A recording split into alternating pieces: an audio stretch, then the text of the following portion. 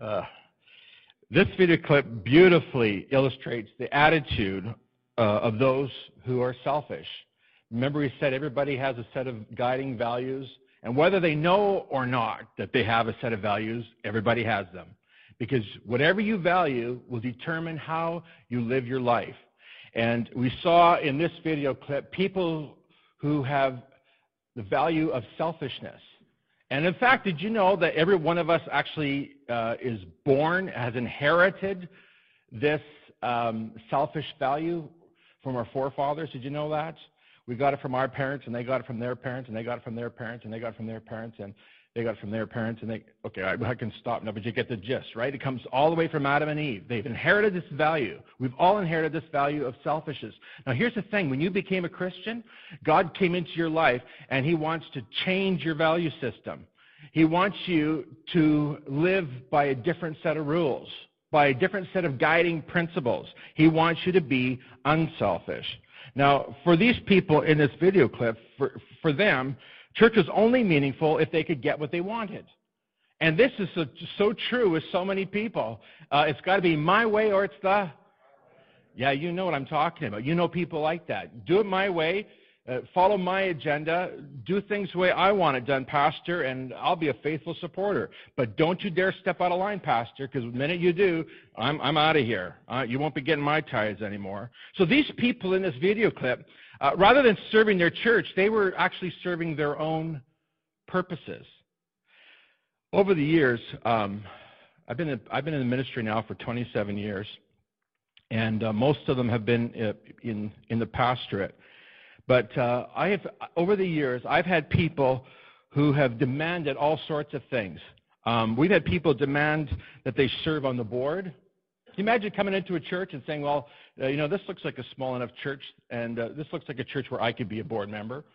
That kind of thinking just blows my mind. I can't even get my head around that kind of thinking. But believe it or not, there are people like that. The only way they're going to come to church is if they can serve on the board. And there are people who've demanded that the only way they'd come to this church is if they'd be hired, come on staff.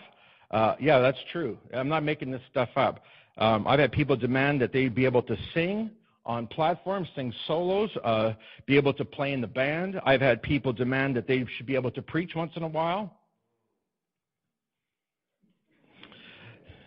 That's what I say. I've had people demand that they have lead roles in plays, that they should be able to start ministries or special programs in the church. I've had people demand that they be paid for every little thing that they do.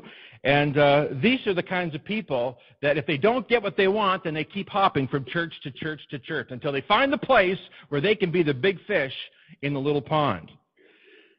Now, I've made it my policy never to be manipulated and controlled by these kinds of people. When I was in Bible school, there was a student who had it in her head that she was actually quite an amazing singer. She told me that she traveled with her family from village to village, town to town, church to church, and she said with her whole family they would sing. And so when she came to Bible school, she expected that she'd be allowed to sing in the premier group at the college, and at that time it was called College Bond. Common Bond, pardon me. College Bond, Common Bond. And some of us called it Common Bondage, but that's another story. But it was the group, and she felt that she should be able to sing in it. She auditioned for a part in that group, but she wasn't allowed in. Now, after she came out of the audition, she was so angry, so furious at the college, at the music instructor.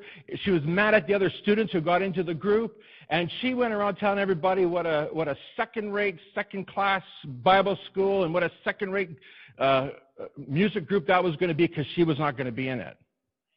Now, the problem with her was that she's a little tone deaf. You cannot sing in a special ensemble if you can't carry a tune. And so one of our teachers unwisely thought he would do her a favor because he felt sorry for her, and he let her sing a lead role in an Easter drama that took place at the big church in Saskatoon. I can tell you that there was absolutely no one edified in that church except her. As she sang this song, she closed her eyes, she raised her hands, and then what came out was something that was extremely startling. It was extremely hard to listen to. And so what happened is that rather than being able to bless this girl, now what happens is you've got a whole congregation who has come here to see this passion play, the Passion of the Christ. These people who have been halfway through the production. I mean, their attention is being held, and they are enraptured in this wonderful story of the resurrection, or the death, and then of course the eventual resurrection of Christ. And here she is with her song, and it killed the spirit in the place, and instantly people began to poke each other. They began to laugh. They began to, unfortunately, forget what they were there for. Now, I want to tell you something this morning. When you became a Christian, you became part of the family of God. And the Bible is very clear that everybody has a part, has a place in the body of Christ. And the thing that you and I are called to do is to find our place in the family. It's not to dictate to Jesus, who is the head. It's not to dictate to Jesus what it is that we will do in the body, but rather it's to say, how can I serve? And once you've made up your mind that that's what you're going to do, then you need to say, this is my family. This is where I belong. This poor girl, she had a value. And her value was, it's all about me. It's all about my agenda being fulfilled. For those of us who are followers of Christ, if you have that value, then there's a good chance that you have not either yet been truly converted, you don't fully understand what it means to be a Christian, or secondly, it means that you are extremely immature and you don't know the teachings of Christ, who said, I did not come to be served, but I came to serve and to give my life as a ransom for many. That, my friends, is the attitude, or supposed to be the attitude of every believer. Is that your attitude this morning? These attitudes, remember these values, we talked about them. And just a quick reminder of what these values are. They are as follows. They're there somewhere. Okay, very good. Thank you. And here it is. Maybe we could read that together. It's a collection of guiding, usually positive principles, especially regarding personal conduct.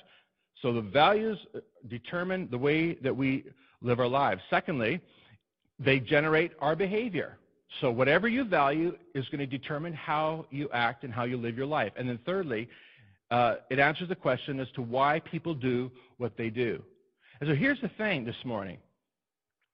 If you understand and if you believe that God has a place for you in his family, and that you belong to the family of God, and that you need to find your place within the family, that will radically change the way that you live your life and the way that you spend your time. And so what we're seeing right now in amongst North American believers and in North American churches is an amnesia, a forgetting of what it is that we've been called to. Did you know that you've been called to be part of the family of God? And we're going to talk about what this means in just a moment. But before we do that, I just want to remind you of what the life values are of all real Christians. And so here it is. Jesus says, if anyone loves me, he will carefully keep my word. And so if you love Jesus, if you call yourself a real Christian today, then guess what's going to happen? You're going to adopt the values of Christ, and you are going to leave your own values behind. Because your values are values that were inherited from your parents. And your values that you inherited from your parents are, in fact, sinful by nature. Did you know that? You say, Pastor, all of them sinful? Well, here's the thing. Before you were converted, the Bible says that your heart was only evil all the time. Your heart was inclined toward evil all the time. And even when we try to do good, and even when we think we're doing good, the question is this, what are the motives behind it? Why are you doing good? Are you doing good to get something? Are you doing good so that you can get brownie points, if you can get special recognition? And we could go on and on about this for hours. But here's the thing, what we need to do is rather than trying to, listen to me, rather than trying to realign or to straighten out or to fix the value system that we were born with, Jesus comes along and says, you need a brand new value system. Let's get rid of the old value system and give you a brand new one. In fact, that's what it means to become a Christian, is that you now have the values of Jesus. And look, let's just be reminded then of what we've been hearing over the last few weeks. First of all, we are called to be like Jesus, asking ourselves the question, what would Jesus do? This has got to be something that you're asking yourself all day long, from the moment you get up in the morning to the time that you go to bed at night. You're constantly concerned with being like Jesus. You want to be like him. You want to live like him. You want to act like him. You want to ask yourself the question, what would Jesus do? Secondly, you want to walk with Jesus, which we talked about last week. You want to make sure you're doing your devotions. You want to make sure that you have this vibrant relationship with God, this time spent in his word, this time spent in prayer. And I could ask everybody to raise their hand today if they did their devotions every day this week, but I won't embarrass anybody. But here's the thing. You need to be doing your devotions every day. You need to be praying. You need to be reading your Bible. You need to have your daily bread. So many times I'll talk to Hank and say, Hank, how are you? And he says, good. Or just doing our daily bread. Ann and I are doing our daily bread together. And, he might think that he's just reporting on his activities the way he'd report on any activity. But the fact of the matter is that this is the most important beginning of your day, to spend time in the presence of God. Thirdly, and I have to say this to you, that the only way that you're going to be able to be like Jesus is if you walk with him. Because here's the thing. You can have bracelets that say, what would Jesus do? You can have a cap that says, what would Jesus do on it? You can have a T-shirt. You can have a chain. You can have pictures on your wall that say, what would Jesus do? You can have it on the dash of your car. You can have it on your bumper. But the point is this. You'll never know what Jesus would do if you don't know who he is, if you're not walking with him. So here's the thing. We want to be like Jesus. We want to ask ourselves the question, what would Jesus do? We want to make it our priority every day, because this is our value. We want to walk with Jesus, doing our devotions. And thirdly, we want to live with Jesus. We want to live with Jesus on a daily basis. We were going to do another video, but I'm going to skip it right now, okay, just because we're a bit short on time. I want us to consider this morning what it would be like to live with Jesus. What would it be like? What would it be like if every morning you woke up in the morning and Jesus was there? What would you do? You'd probably tell him how you felt. You'd probably tell him what you'd like to do that day. You'd probably tell him what's on your mind, how you're feeling. You would want to tell him about your pains. You want to tell him about your dreams, about the things you want to see happen in the future. You would be really, really blessed to be able to walk with Jesus day by day. In fact, there were a group of disciples who did just that, and they are called what? The 12. They were called the apostles. They're called the 12 disciples. They followed Jesus around. They walked and lived with Jesus on a daily basis. Now, I want you to recognize something. When you live with Jesus, when you enjoy his presence, it always happens, listen to this, it always happens in the context of two or more other believers. Did you know that? This is what Jesus says, and we're going to take a look at that in just a moment. This is what Jesus says about his family. Jesus is actually out preaching, and he's teaching, and he's healing people, and he's just generally doing the will of the Father. And Jesus enters into a house, and again, a crowd is gathered. And the scripture says in Mark chapter 3, verses 20 to 21, there's so many people, and Jesus is so busy, and there's so much need, and there's people that need to have demons cast out of them. It says that they were so busy that Jesus and his disciples were not even able to eat. Now his family, Jesus' family, heard about this, and they went to take charge of him, the scripture says. They went to get a hold of him and to take him away from the crowd, because they said he's out of his mind. Imagine saying Jesus is out of his mind. But that's exactly what Jesus' earthly family said about him and his disciples. Jesus, listen to this. This is really important to get this, because this is something that absolutely every one of us is going to experience. in our Christian life. Listen, Jesus' earthly family said that Jesus and his disciples were out of their mind. And they tried to come and stop what Jesus was doing. Now, here's what Jesus says. Let's look at that next verse. He replied to those who had come to take Jesus away, and he said this, "Who is my mother and my brothers?" And pointing to his disciples, he said, "Here are my mother and my brothers. For whoever does the will of my Father in heaven is my brother and sister and mother." What makes you part of the family of Jesus is that you partner with Jesus in doing his will. Now, here's the thing. When you partner in doing the will of the Father, when your heart's desire is to adopt and live by the values of Jesus that we just listed just a few moments ago, and suddenly, folks, you are living as members of the family of God. Now, Jesus taught his disciples to pray, and how does he teach them to pray? They were to address God not by his name, which was what? Yahweh or Jehovah. And how many have heard of Jehovah's Witnesses? How many have had them come to the door? Anybody like that? And how many just don't know what to do with those people? Anybody like that? You're just not sure exactly what to do. Well, the Bible tells us that we're supposed to love them, and that's it. But here's the thing. They are not part of the family of God. You say, "Pastor, are you casting judgment?" No, I'm not. I'm not casting judgment at all. What I am telling you, though, is that what makes us family, what makes us part of the church, is that we have a common Father. And Jesus did not teach his disciples to address God as Jehovah. He taught them to address God as Father. Now, this is an absolute revolutionary thing. You've heard me say this before. Never before had anybody ever heard of anyone addressing God as Father. But here's the thing. Jesus comes along, and he says to his disciples that they are to address God by their relationship to him. They're to address God by their relationship to him. They're to say, "Our Father who art in heaven, hallowed be thy name." Suddenly, we recognize that there is a very personal and intimate relationship that we have with our God in heaven. And guess who is responsible for making it happen? It's Jesus.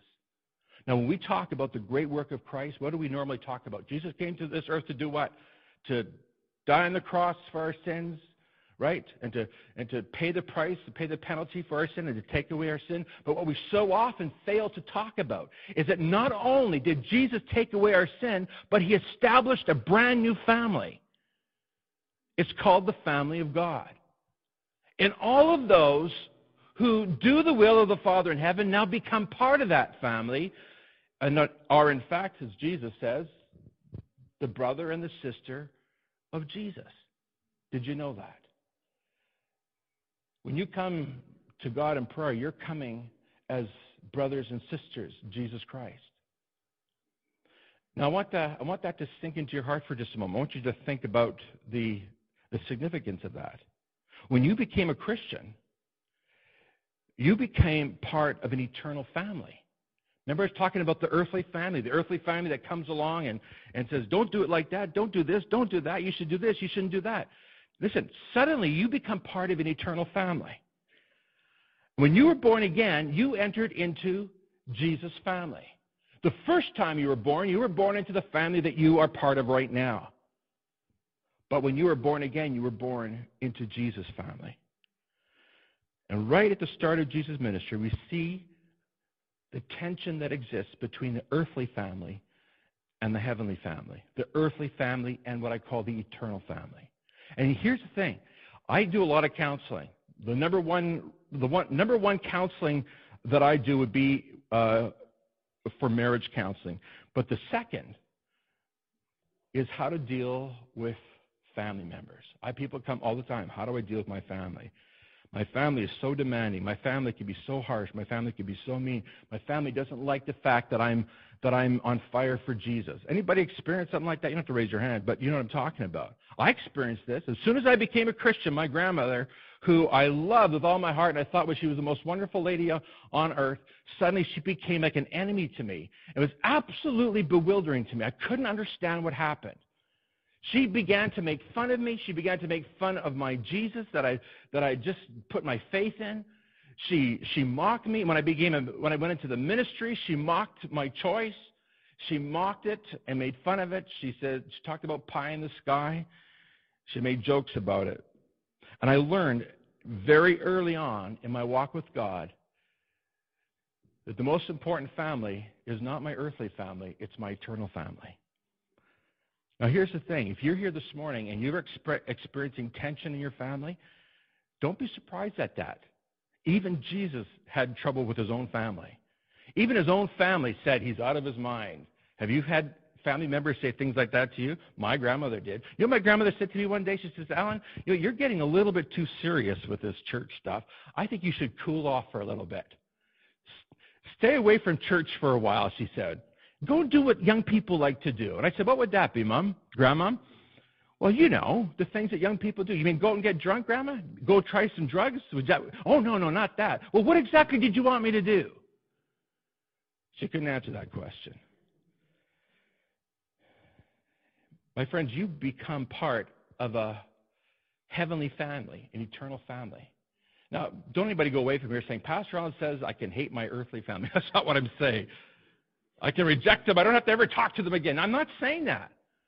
What I want you to remember is that you are part of an eternal family first and foremost. And that is what will decide how you live your life and how you function. And the eternal family comes first. Because here's the thing. So often many of us have earthly families that are not believers. And your fellowship with them, your connection to them will be very limited because the Bible is clear. You can't live in light and in darkness at the same time. How many know that? You cannot straddle both sides of the fence. And this is what the Apostle Paul was saying when he said, what fellowship does darkness have with light? You can't do that. You can't please both your eternal family and your earthly family. Because so often what we've got happening are two different sets of values. Your earthly family, if they don't know Christ, have a very different set of values. And if you can feel comfortable with them and go along with their set of values, then probably there's a good chance that you have either not yet put your faith in Christ or you have forgotten what it means to be a follower of Christ. Plain and simple as that. When you live the values of the eternal family, you're going to do, the Bible says, you're going to do the will of your Father. And I'm going to tell you this right now, it's going to drive your earthly family crazy. Even some of your earthly family who are followers of Christ. My experience has been this. The more excited, the more on fire, the more enthusiastic you are about doing the will of the Father, the more you're going to make your earthly family mad. Unless they're equally as enthusiastic about serving and following God as you are. Now, here's the thing I need to tell you. At the very heart of this family is none other than Jesus Christ himself. Jesus is at the heart of our family. Did you know that? You take Jesus out of the picture, there's no family. If Jesus isn't there, then you've just got an institution, you've got a community club. You may as well go play bingo. We may as well set up the tables and play bingo or just watch a movie. But when Jesus is at the center of your fellowship, my friends, that's when you've got true church. That's when you've got a true family happening. Because here's what Jesus says. Look what it says here. For where two or three gather, read that, you read that.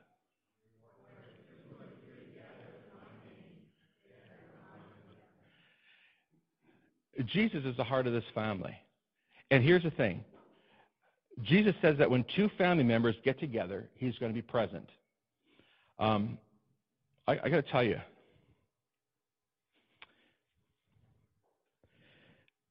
if you want to talk about the mystical part of the Christian faith, if you want to talk about that supernatural, the divine, that otherworldly experience, if you want to know something that is not of this earth, not of this world, it happens when two or more people get together in the name of Jesus.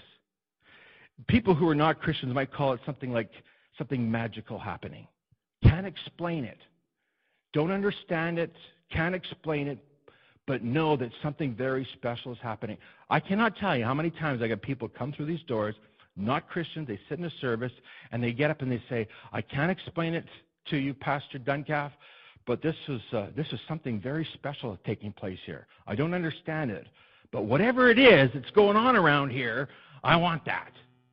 I can tell you, my friends, what it is that they're experiencing. They are experiencing the very presence of Jesus Christ.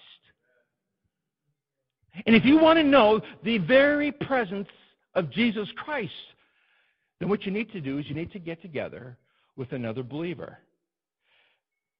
Because whenever two or more gather in the name of Jesus, something very spiritual, transcendental begins to happen. Believers begin to connect up and Jesus appears. It's supernatural. And my friends, this is why you cannot miss gathering together as believers. This is why you need to get together. Because this is what it means to live with Jesus. Jesus' presence is always felt when two or more Christians get together. But you need to notice something. It says that when two or three gather, read it, in my name. Okay, here's the thing.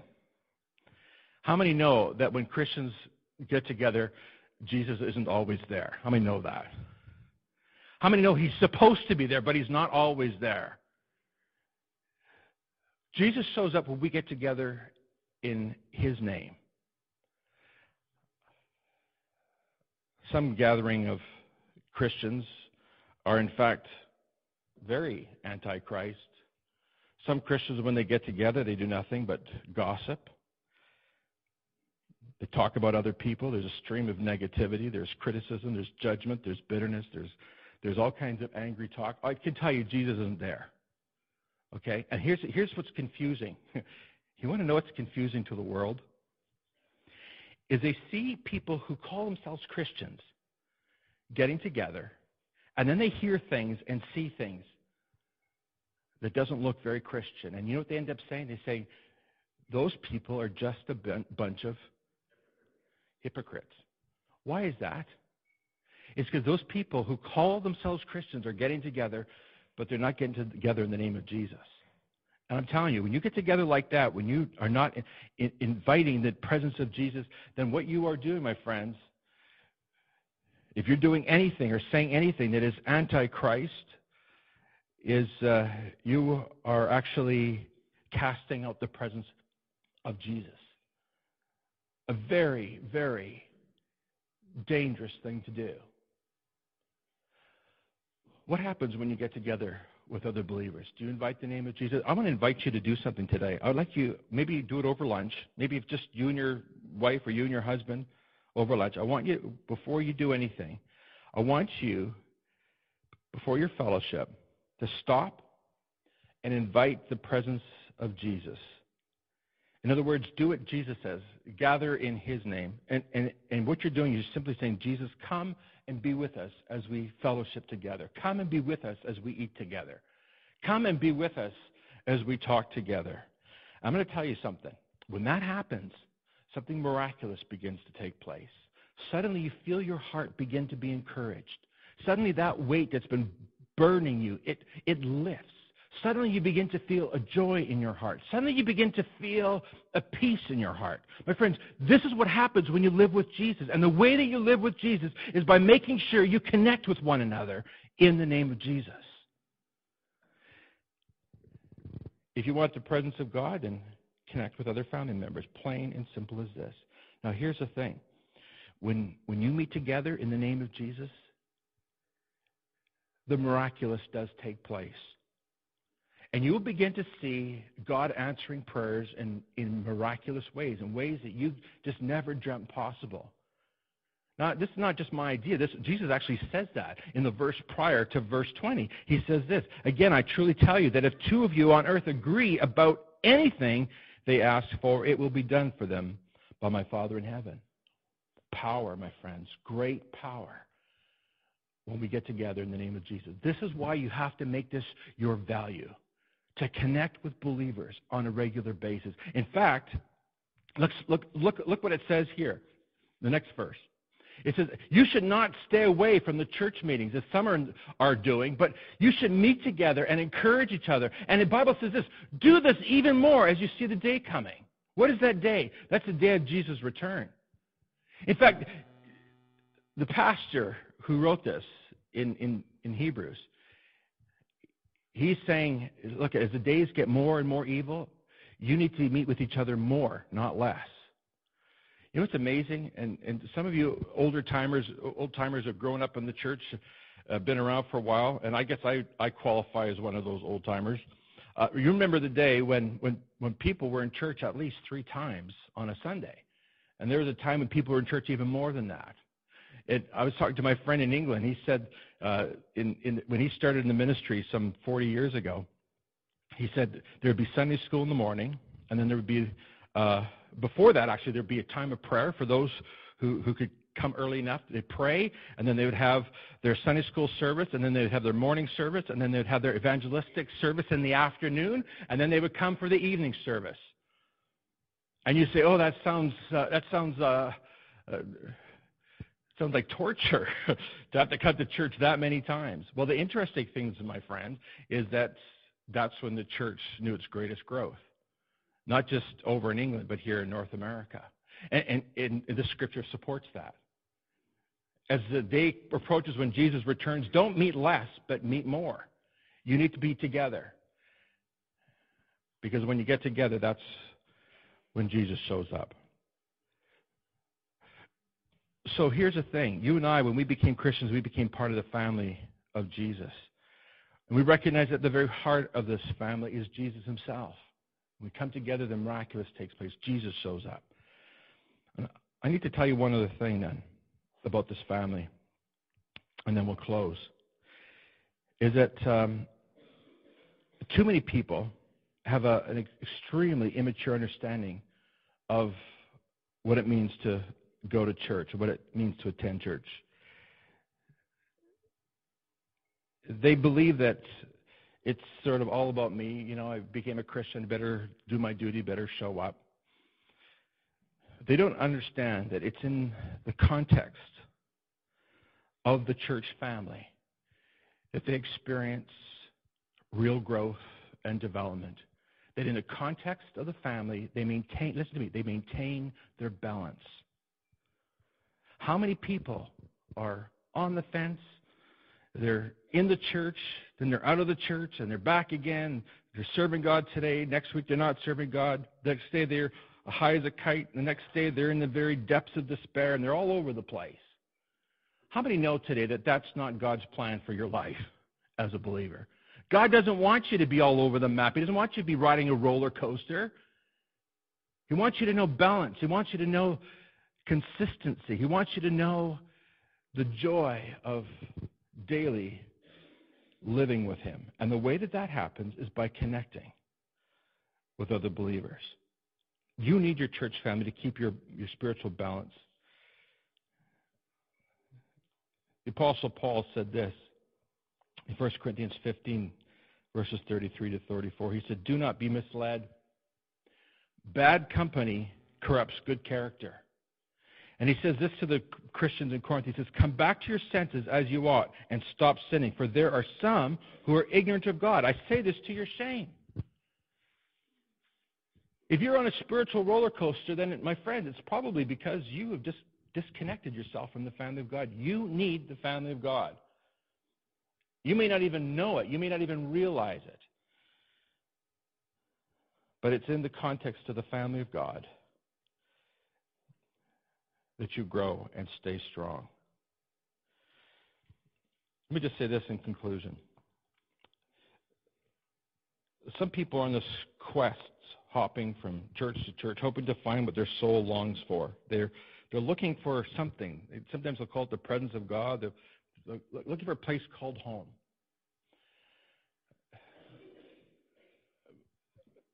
Something rather new that I hadn't heard of when I first started the ministry, but I've heard about it in the last maybe 5-10 years, is a condition that psychologists have isolated in some of their patients called attachment disorder, an inability to bond with other people.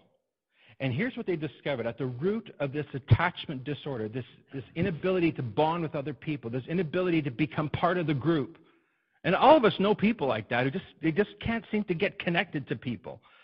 At the root of this attachment disorder is, believe it or not, a self-centeredness, putting self first. If you want to know the joy of living with Jesus, the joy of his family, of belonging to his family, then what you're going to have to learn to do is you're going to have to learn to live within the family. You're going to have to learn how to be unselfish. You're going to have to learn how to put other people first. You're going to have to learn how to put your church family above yourself. Dietrich Bonhoeffer, one of the few pastors who stood up to Hitler and who refused to adopt the Third Reich's instructions for the church. Yeah, the Third Reich, Hitler's Third Reich, tried to control how the church operated, how the family of God operated. Bonhoeffer saw it as blasphemous, absolutely impossible. He stood up against Hitler and he was immediately thrown into prison. Listen to what he said just before he went to his death.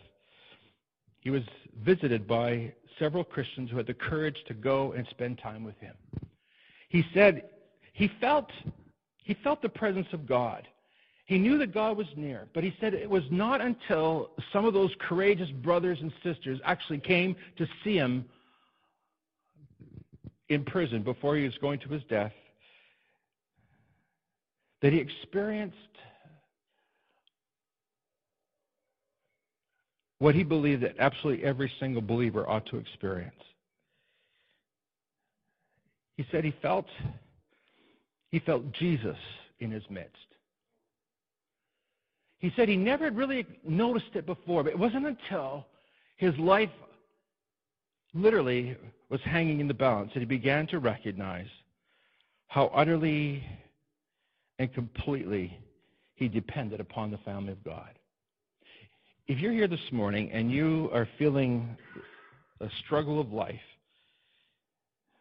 maybe you're tempted to stay away from church, and maybe you know people who are actually staying away from church because they're going through a hard time. What you need to do is you need to call them up and say, come back to church. Come back into the presence of Jesus. Because when two or more are gathered together in his name, Jesus is there in the midst of them. Would you bow your heads with me, please?